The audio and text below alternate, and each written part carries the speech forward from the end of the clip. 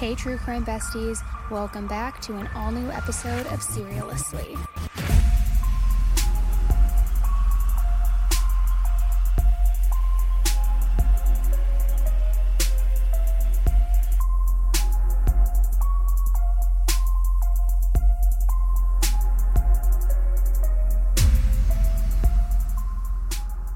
Hey everybody, welcome back to Seriously with me, Annie.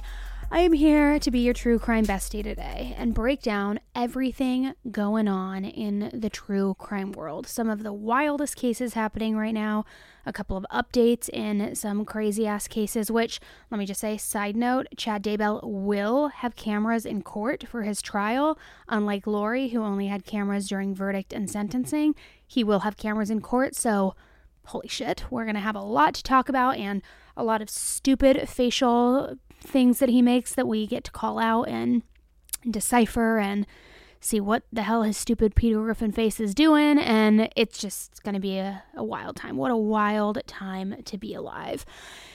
I hope you guys are all having a good week. I want to kind of just jump right in, I guess, because we've got a couple cases too that are going to be a little bit of longer updates today because it's quite a bit of information and quite a bit to talk about, but it doesn't necessarily warrant a deep dive or a full episode. So just roll with me on this, besties, okay? So let's start with this woman who has now gone missing on a cross-country trip with her ex-boyfriend. Catherine Ann Ferguson, who also goes by Katie, is a 33-year-old mother of two daughters, one who is 4 and the other who is just 11 months old. In October, Katie decided to take a cross-country road trip with her ex-boyfriend Adam Avias, who is 26 years old, and also both of her daughters' father. Now, it's unclear what exactly the dynamic between Adam and Katie was, since they were exes, yet they did share their children. According to court documents, Katie had been quote-unquote clean for quite some time, but had recently relapsed on an unknown drug, and she apparently had called Adam for help, and had wanted him to pick her and the girls up from Alabama, where her mother lives, and then to take them to Cody, Wyoming, where Katie had recently lived before coming down to Alabama. So Adam came to Alabama and was there for several weeks with Katie and the girls before they made their way to Wyoming in early October. As they were traveling, they stopped in the Little Rock, Arkansas area where Katie apparently did a drug run. But after that, the details of the rest of the trip back to Wyoming are still a bit of a mystery. However, Adam and the girls made it back to Cody before Halloween and made it back without Katie. So by November 2nd, Katie's mother had not been able to get a hold of Katie for quite some time, and when she realized that she wasn't in Cody with Adam, she filed a missing persons report. This case initially did not pick up much traction by the media. However, her family spoke about Katie's disappearance on several social media platforms so that they could get her story and pictures out in the public. Shortly after Katie was reported as missing, police went to Adam's dad's house where he was living, and when asked about Katie, he said that she was fine and just doesn't want to talk to her mom. However, a few days later, Adam was arrested for possession of meth and for taking his dad's truck without permission, both misdemeanors. But that wasn't all. You see, Adam had a gun on him, and authorities found numerous rounds of ammunition. Well, Adam is a convicted felon, as well as just what appears to be an overall dirtbag, so of course he isn't supposed to have any of that on him. So federal charges were filed, charging Adam with possession of a firearm or ammunition, and then later law enforcement discovered a black Dodge Durango registered to Adam on November 4th, and it was abandoned and in disrepair near the Oregon Basin in Park County, Wyoming. So the suspicion around Adam having something to do with Katie's disappearance was obviously a given. He's the ex, they go on this trip, she doesn't make it the whole way, it's extremely suspicious. Also feels a little Gabby Petito, Brian Laundrie reminiscent, right? However, all of the suspicion ultimately came to a head when the criminal complaint in his federal charges was made public. You see, according to the documents, the abandoned Durango had trash bags blocking the view through the window. So deputies on the scene broke a window to make sure nobody was in the Durango who might have been injured or needed medical treatment since the car was in such bad shape. Well, when they were able to see inside the vehicles, deputies found that the front passenger seat was missing. There were also Clorox wipes, a loaded pistol, and an odor that the sheriff described as putrefied blood. Obviously not looking good, and it would lead any true crime sleuth like you listening that he probably killed her in the passenger seat and then removed the passenger seat since it had all of the evidence on it. So investigators also saw what they described as a projectile hole in the passenger door, and it was concealed with tape.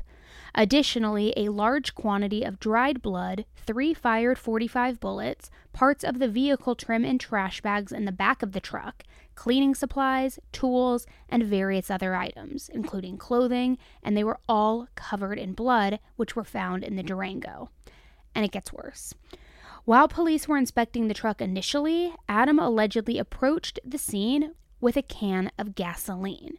When asked what he was doing, he said he was there to fill the gas tank because the truck was his and it needed gas in order to run. Which, hello, if you're a true crime sleuth, you're probably thinking, no, homeboy was coming back with the gas can because he was going to burn the truck, all of the contents in it, and he was going to destroy all the evidence. That was the plan, obviously. But little did he know that the plan was about to be foiled. On November 5th, investigators checked a national database to check and see if Adam had been pulled over on the way up to Wyoming. And, big surprise here, he had. Twice, as a matter of fact. On October 5th, Adam and Katie were both seen on this body cam footage that was taken by police in Arkansas. On October 9th, a few days later, Adam was seen again on body cam footage when he was pulled over in Texas. However, this time, Katie was not in the vehicle with him. Then, on October 8th, during a forensic interview that was conducted by the FBI in Montana, Katie and Adam's 4-year-old daughter had said something about her dad accidentally hurting her mom.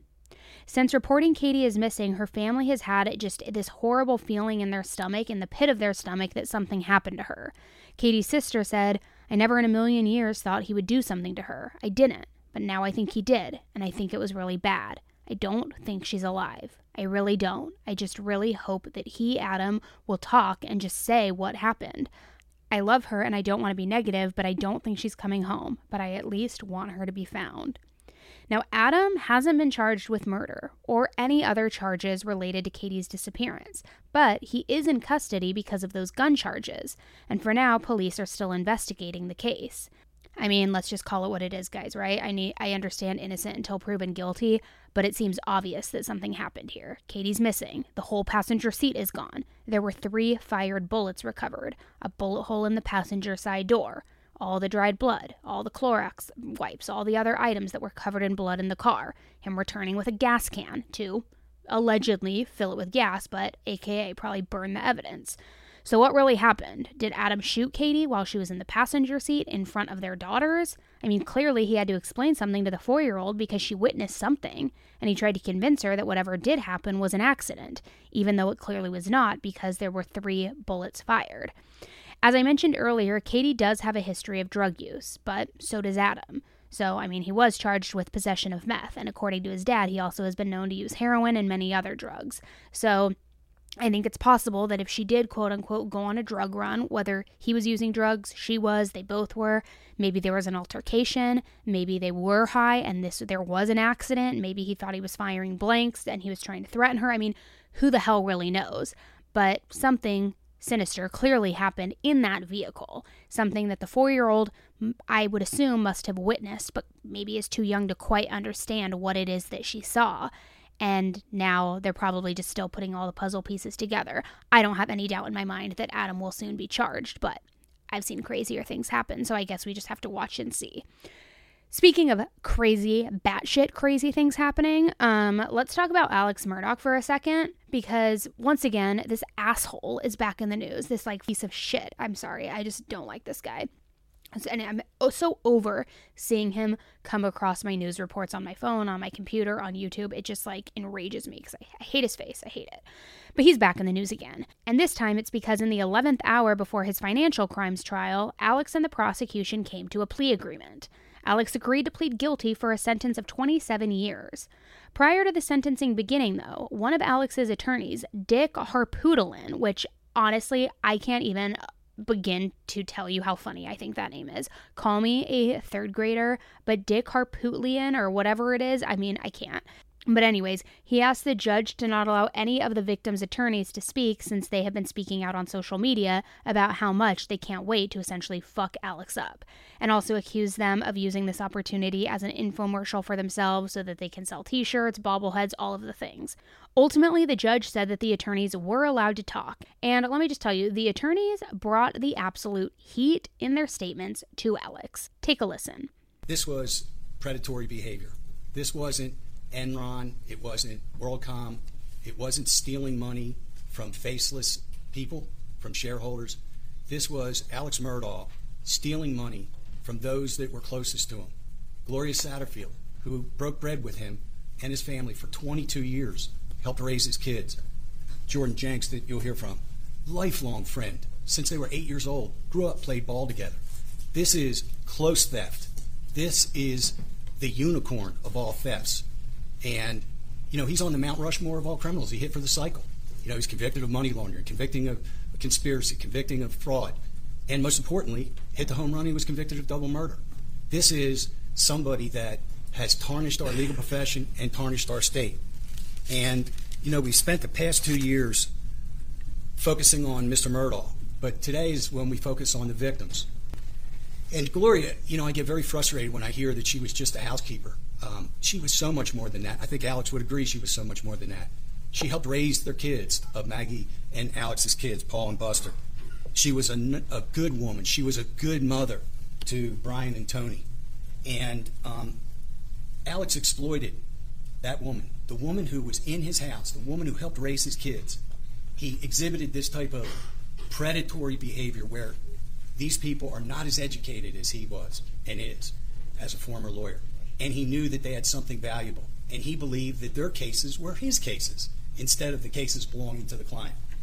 And when I heard Mr. Wooders get up and go through the litany of crimes, I got nauseous. I'm sure I'm not the only one that got nauseous here. And so let's not delude ourselves. He's not just guilty of 22 crimes. He's guilty of all 102 of those crimes.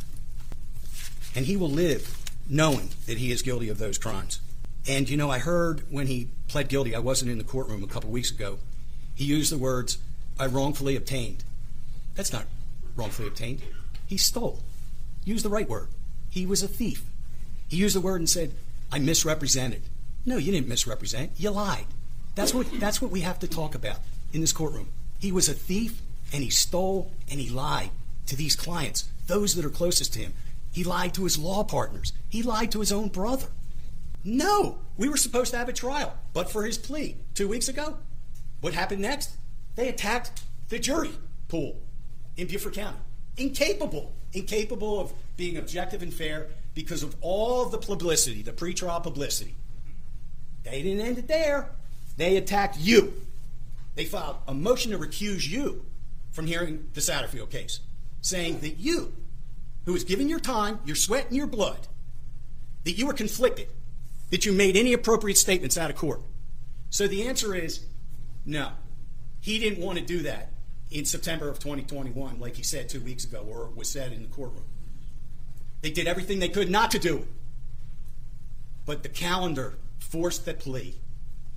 And there was all this about pretrial publicity, that somehow I caused pretrial publicity and others, and people who wrote about it, and podcasters or whatever. Boy, is that rich. The defense attorney himself's a podcaster. He started a podcast after the murder trial. They went to CrimeCon, and they talked for 2 days about the case. They've done press conferences. They've done documentaries. They've gone on TV. If there's any pretrial publicity, it's caused in part by them. And they still came before you to say that Mr. Murdaugh couldn't get a fair trial. Alec, you're a broken person. I don't think you're going to lie in bed at night and have people come to you. I don't think that those people matter. And I don't know when that happened. But clearly it happened where you matter more. And I feel bad for you as a result of that. I knew Paul and Maggie. I knew you. A lot of people thought they knew you. Clearly we didn't. I don't think you've always been this way, but somewhere along the way, you became broken. One attorney even suggested that Alex's attorneys sell bobbleheads to raise money for the victims, since the stolen money has never been recovered. Instead, though, Alex would like you to believe that he spent around $10 million on pills. But most people were not born yesterday, and some have speculated that the money is in fact hidden somewhere, maybe even on an island in the Caribbean. And a lot of people think that because of the airplane track at Moselle, the Murdaugh family home, that Alex could have had a small plane pick him up or do anything really. Nobody really knows. Like I said, it's all just really speculation at this point. But I do want to say too, in regards to the money, I have found it interesting that good old Buster has just stood by his dad through and through. And part of me wonders in all of that if it's because either I originally thought that maybe his dad had dirt on him because of, past things. I'm trailing off. But at first I thought it was because maybe he had secrets on Buster. But now I'm wondering if it's because Buster still has access to all of this money and he has to keep quiet. I don't know. The wheels are turning in my mind. It's all speculation at this point. So the victims also spoke directly to Alex, and they were calling him out on his lies, his bullshit, everything. And all of their statements were extremely powerful, so I do want to play them for you.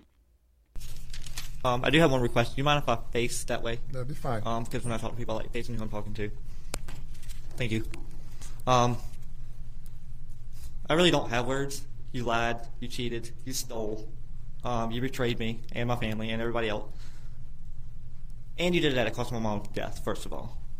A couple Octobers ago, you wrote a half-hearted I'm sorry letter, which was half-hearted because your actions did not follow through, that you were really sorry.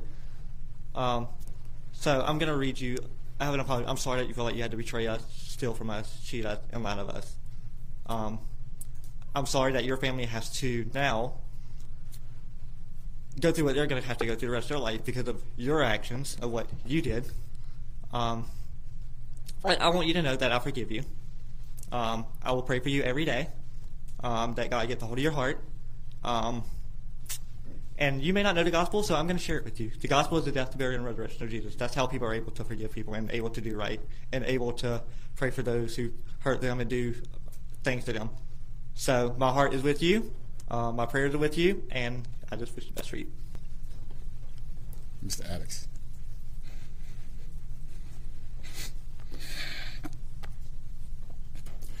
I've been waiting on this day.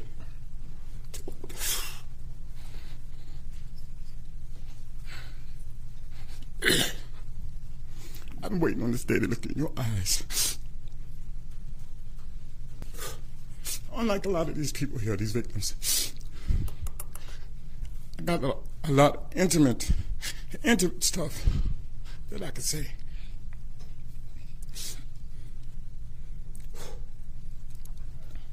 You remember all those wildlife hunts I had for law enforcement? Your entire family was the guest of honor. Mr. Buster, Judge Eldroff, insisted on me taking care of them for the day. You don't know how many brownie points you got in my life from just that. I trusted you with everything. I didn't want to come up here and bash you, but I gotta ask you, what kind of animal are you? I can't even go over my notes. I'm not here to be your judge. Ultimately, that belongs to the good Lord and Savior. But may He have mercy on your soul. I didn't want to see you. When I saw you on TV in an orange jumpsuit, it hurt me. Still wasn't mad at you. But this judicial system put together a system to deal with people that make bad choices. And my friend, you chose to make the choice you made. So I need the judge to know that I am in full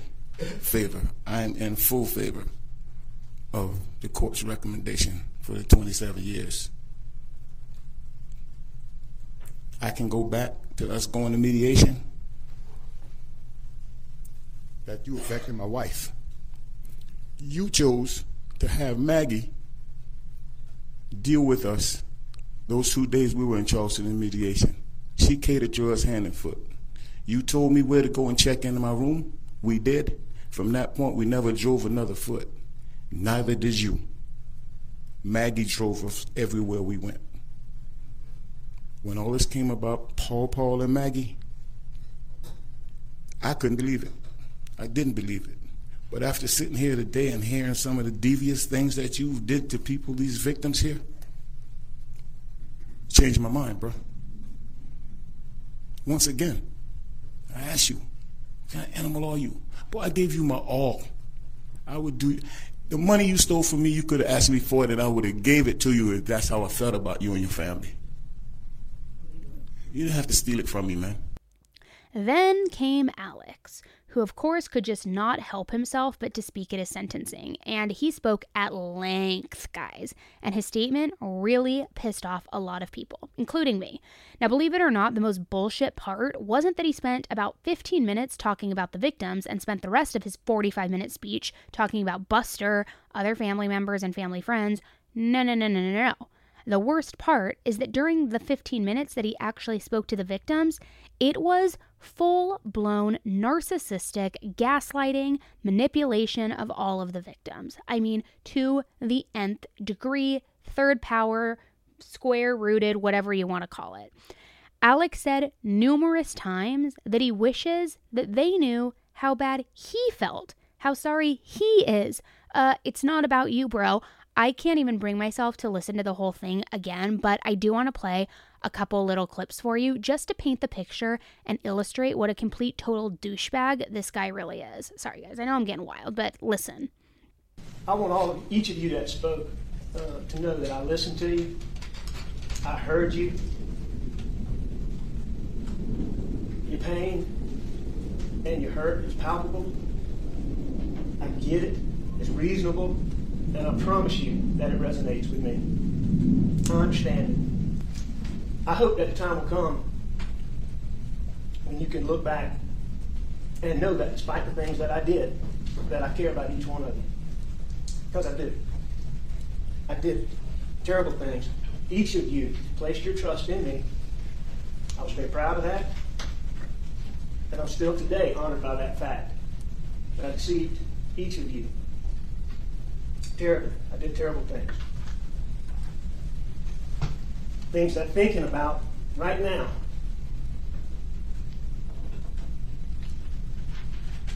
Caused me to be hurt. Caused me to be disturbed. It is so important to me that you know how bothered that I am by the things that I did. That's important to me. One of the things that bothered me was knowing how I hurt the ones I love the most, the worst. And you all are included in that sentence. I hope you know that. Tony and JJ, I really want to take you up on your offer that you proposed earlier. But I also hope that in time that each of you will be willing to talk with me, because I would like, as time moves on, to continue to reiterate just how sorry I am. Now, the amount of times that he said, I, me, it was seriously unnerving. He also tried to use emotional manipulation tactics by saying how much he still cares for the victims and how close they were to his heart, just using all of this flowery language to describe them. But here's the problem. He says he loved them so much and how much they meant to him, yet he still lied and he still stole from them. And that was when they were counting on him the most. A lot of people have also brought up the point that if Alex was really sorry, he'd also tell people where the money was. He also said that he hopes that getting sentenced to 27 years will help the victims in their healing process. I will tell you that while I am pleading guilty for a number of reasons, all of which I believe are valid, none of those reasons is more prominent than my hopes that seeing me punished will help each of you heal and begin to be able to put this behind you. Because I can see it. I can see, I can feel, I know what you've been through. almost acting like he is some type of martyr, essentially saying, I'm going to be in jail for you guys because I want you all to heal, without directly saying that. It is just so absolutely filthy trash disgusting. Now, beyond that part, the rest of his statement was all about his family, nothing to the victims. He apologized to Buster for the media and social media blaming Stephen Smith's death on him. He even used this as a chance to say he's not guilty of the murders of Maggie and Paul. He also adamantly repeated, I would never hurt Maggie or Paul, multiple times. I want to start with Buster.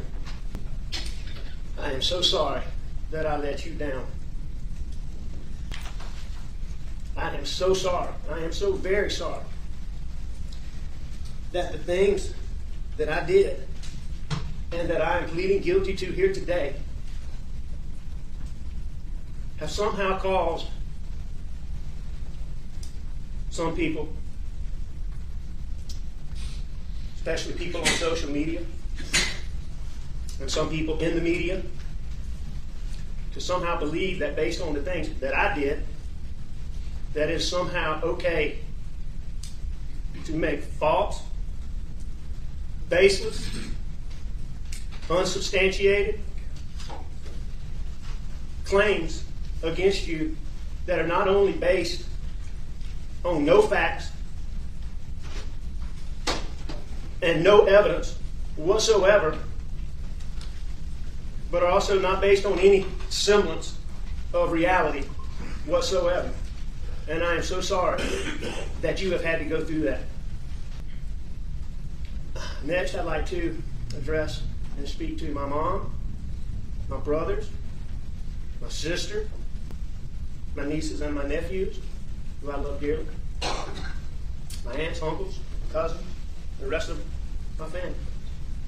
I am so sorry that I let each of you down. I am so sorry that I humiliated each of you. One more thing, JJ, going back, I do want to tell you as to how close I feel to you. My wife loved you, and you are absolutely right about everything you said, but you are dead wrong about one thing, and I would never hurt Maggie, and I would never hurt Paul. And it is important to me that you know that, because she did love you, and I hope you know that. And I hope you know that I mean what I say here today. I now apologize to every single person who cares about Maggie and about Paul, because I know that the things that I did, that I'm pleading guilty here today, allowed SLED and the Attorney General's office to focus on me and not to pursue the person or the people who hurt and killed Maggie and Paul. It was like he was using this opportunity to just talk about whatever the hell he wanted to in a room full of media, which, bro, let me remind you, this is regarding your financial crimes, not on your murder convictions, not on you being a great person. So beat it. Judge Newman accepted the plea agreement and he was sentenced to 27 years. He also had some very harsh words for Alex. You're quite an enigma, a person that many of us thought we knew. And as I stated earlier, I can only recall you as being a fun-loving, happy person. I've never seen you sad. I've never seen you being anything other than a friendly, caring person. The question was asked, what kind of animal are you? You're an enigmatic person. I don't know that you understand yourself. What comes to mind is a young man that I sentenced to death penalty for killing a police officer and setting his body on fire. And though personally I was opposed to capital punishment, he was sentenced to death. And in writing up that sentence report, I concluded that he was heartless. He was just empty. And when I see you and I listen to you and I reflect on all that I've seen since being assigned to these cases, you come closest to that young man being empty. I don't see anything. I tried to reach you at sentencing in the other case. I've listened to you here today, and I don't see anything there. Hopefully something will emerge within your spirit, within your soul. Many of us do things that we shouldn't do. It's just unimaginable to me that you have done some of the things that you've done, and whether it's you or someone you become upon using drugs or through the process of just committing the crimes over and over the period of years. I don't know. I don't even know who I'm speaking to now. For now, Alex is still working on getting a new murder trial, which who knows if that'll be granted or not. And I keep thinking back to the Murdaugh murders, a Southern Scandal season 2 that came out on Netflix, and at the end, Blanca, the housekeeper and Maggie's friend, saying that a lot of people believe that Alex is guilty, yet still believe another person is involved, but that people, including herself, are too scared to talk about it. It seems like if there was another person, at least in my opinion, all of that stolen money could be with them. But in reality, how would the FBI or SLED not have been able to find this person, or even a paper trail of any kind linking Alex to someone else in that kind of way?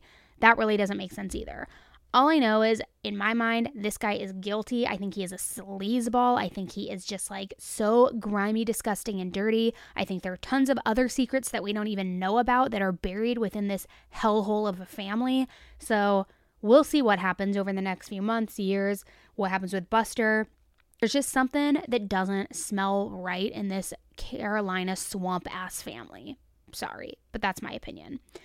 Now, guys, I know I just got heated with all of the Alex Murdaugh updates, but I can't help it. He is a complete filthy, disgusting person. And there's another filthy, disgusting person I want to talk to you about. It's this woman in South Korea who was obsessed with true crime and wanted to murder and see what it was like to actually kill somebody. But first, I just got to shout out today's episode sponsor, Beam, because it's really important to me to only work with sponsors of products that I actually genuinely love and personally use. So I'm really excited to share with you something that I actually use on a nightly basis that has quite literally changed my life. I use it every single night. Now, if you sleep like a baby every single night, this is definitely not for you. But if you have a hard time falling asleep and staying asleep like me, get ready to have your life completely changed. You see, Dream is a cup of healthy hot cocoa that is formulated to help you get your best night's sleep. It comes in a variety of flavors, and they are absolutely chef's kiss, so delicious. They have cinnamon cocoa, sea salt caramel, which helpful hint is literally just tastes like hot chocolate. That's my favorite. That's the one I drink every night. They have chocolate peanut butter, golden milk, and chocolate raspberry. It literally tastes like dessert, guys, but get this. There's no added sugar, and it's only 15 calories. I drink it about 30 minutes before I want to be asleep, so like between 7:30 and 8 p.m. because I go to sleep like I'm a toddler, and it helps me fall asleep fast, stay asleep. I don't wake up groggy. It's the best. And now get this. Beam is having its biggest sale of the year, and for a limited time, they are offering 50% off your first month subscription. Yes, I said that right, 50% off. This is a very exclusive offer that they've only done once before, and it might not ever be back, so make sure you stock up now. And look, the numbers don't lie. In a clinical study, 93% of participants reported Dream helped them get better sleep, and I'm definitely part of that 93%. So go to shopbeam.com/AnnieElise and shop their biggest sale of the year and get up to 50% off. And don't miss out on this limited time offer. The discount is auto-applied, so there's no code necessary. I also will put the link in the description box, but again, that is shopbeam.com/AnnieElise. And guys, I think that this is all going to help you sleep after the case that we're about to talk about next, because it's a wild one. So trust me on this, try it for any sleeping issues, but especially after hearing all of these true crime cases on the reg. So let me talk to you about this chick. So many people have been sending me this article. They've been DMing me on Instagram, which PS is @_AnnieElise, so throw me a follow and send me all of your recommendations. But people have been like DMing me this case, they've been commenting it, emailing it, all of the things. And this story has been absolutely wild and going around like literal wildfire. It's a 23-year-old woman in South Korea named Jung Yoo-jung, and she was a complete unemployed loner who lived with her grandfather. During this time, she told her grandfather that she was studying to become a civil servant, but that was a complete bullshit lie. Instead, she had been looking for potential victims for months, using this online tutoring app to find a target. Police say that she contacted around 54 different tutors before finally choosing her target, who was a 26-year-old woman who offered English lessons at her home. Her family has not wanted her name released, though, so for this story, we're just going to call her Ashley. So Yoo-jung contacted Ashley through this tutoring app while posing as the mother of a 9th grade girl who needed English lessons. So in May, Ashley scheduled a time for Yoo-jung's fictitious daughter to come to Ashley's house for those lessons. When the tutoring session was scheduled, Yoo-jung showed up, dressed in a school uniform that she bought online, so it looked like she was actually the daughter, which I know sounds really crazy and kind of like orphan movie-like, but Yoo-jung looks very young, so it worked. So after Ashley let Yoo-jung in, she attacked Ashley, stabbing her more than 100 times, and even continued attacking her after Ashley had died. Police found all of this out later, after Yoo-jung confessed, but initially the way police figured out a crime had occurred is deeply disturbing. You see, one night a taxi driver picked Yoo-jung up around 3 a.m. near Ashley's apartment. Yoo-jung was rolling a suitcase with her. Yoo-jung insisted that she didn't need help loading the suitcase in the back of the taxi, and then she asked to be driven to a nearby park that had a river nearby. So the taxi driver took her to this location, and then after dropping her off, decided to park nearby and go over on a smoke break. After a short time passed, Yoo-jung was seen walking toward the taxi again, but this time it was really obvious that the suitcase was much lighter than before, and this because of how Yoo-jung was easily rolling it around like it had nothing inside of it. Now, the details of this are a little unclear, but it's been said by some sources that the taxi driver noticed that the suitcase was bloody either when Yoo-jung initially loaded it in the taxi for the first time or when she tried to get a ride the second time. But either way, this taxi driver knew something extremely suspicious was going on and decided to call the police and said that a customer had dumped a blood-soaked suitcase in the woods. Police investigated and found the remains, which later turned out to be Ashley's, and when they went to Ashley's house, it was clear that a crime had occurred there. Police said that after she had murdered Ashley, Yoo-jung went to buy trash bags and bleach before returning to cut her up and dismember Ashley's body, including cutting off her fingers in an attempt to make it more difficult to identify her by her fingerprints. Also, in order to make it look like Ashley had disappeared, Yoo-jung kept her mobile phone, her ID card, and wallet, attempting to commit a perfect crime. Well, so much for trying to commit the perfect crime, because police said that her online browsing history for the previous 3 months showed that she had researched for months on how to kill and how to get rid of a body. They also said she was careless after murdering Ashley and took no effort to avoid CCTV cameras, which captured her entering and leaving Ashley's home several times to purchase the trash bags, the bleach, and other cleaning supplies. I mean, if you look up some of the surveillance videos, it's pretty crazy because she does not appear to be panicked or nervous in any slight way. She looks like she is just going about life as usual. There is also CCTV of when she was rolling the suitcase with her before she took the taxi to the park. After she was arrested, Yoo-jung initially told the police that she had only moved the body after she was killed by somebody else. Later, she claimed that she had accidentally killed Ashley during an argument, so she kept changing her story. Not very smart, Yoo-jung, especially not for a true crime buff, but you know I say it, I love when criminals are this dumb to just have everything on their browsing history, to be on footage. I mean, I love to see it because you think you're so smart and you're committing the perfect crime, but in reality, you are giving all of the evidence required to lock your dirty, filthy ass up. I've been saying dirty and filthy a lot, I feel like, this episode, but whatever. So now she's lying, saying that she claimed that she had accidentally killed Ashley during an argument. But ultimately, she ended up confessing to everything, and she blamed it all on her true crime obsession and her true crime curiosity for what it would be like to kill.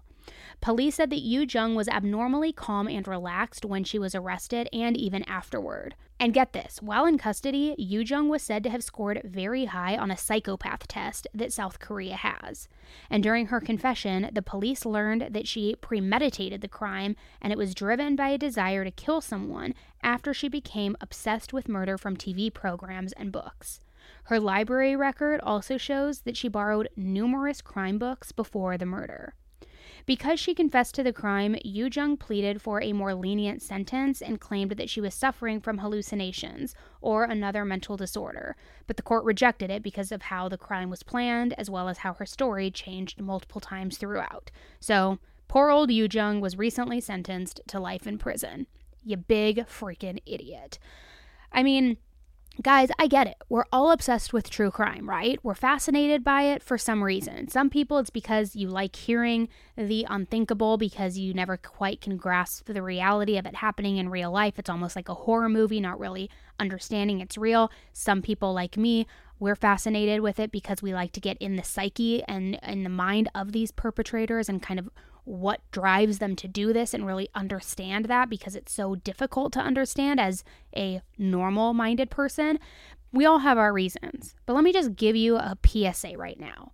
Regardless your reason for being interested and fascinated with true crime, please do not take it to the extreme of wanting to act on it, because that is not a fascination with true crime. That is a psychopath in training. So if you are a psychopath in training listening to this, please just don't do it. I don't know, call a friend, phone a friend, do something, chant, do something. But please don't go off killing people. And if you can't, and if you do, please be stupid like Yu Jung and leave all that evidence behind. So with that, guys, we are going to wrap up today's episode. I hope you found it informative. I like giving you guys these little bite-sized updates during the week where we talk about all of the cases going on, some of the updates. It really is helpful for me to wrap my mind around everything going on in the true crime world and staying up to date on all of these cases. So I hope that you find it helpful as well. With that, we are going to sign off today. If you would be so kind as to take an extra 30 seconds to write a review over on Apple Podcasts, I would greatly appreciate it. It helps the algorithm, helps the podcast, helps the channel. It's a free way to show support. Also, in that, tell me if you like these weekly headline highlights segments, because I want to know if I should keep doing them as we go into 2024. All right, that is it. I will talk with you guys very, very soon. Thanks for tuning in. And again, sorry for getting a little wild and crazy in today's case. All right, talk with you guys soon and have a good one. Bye.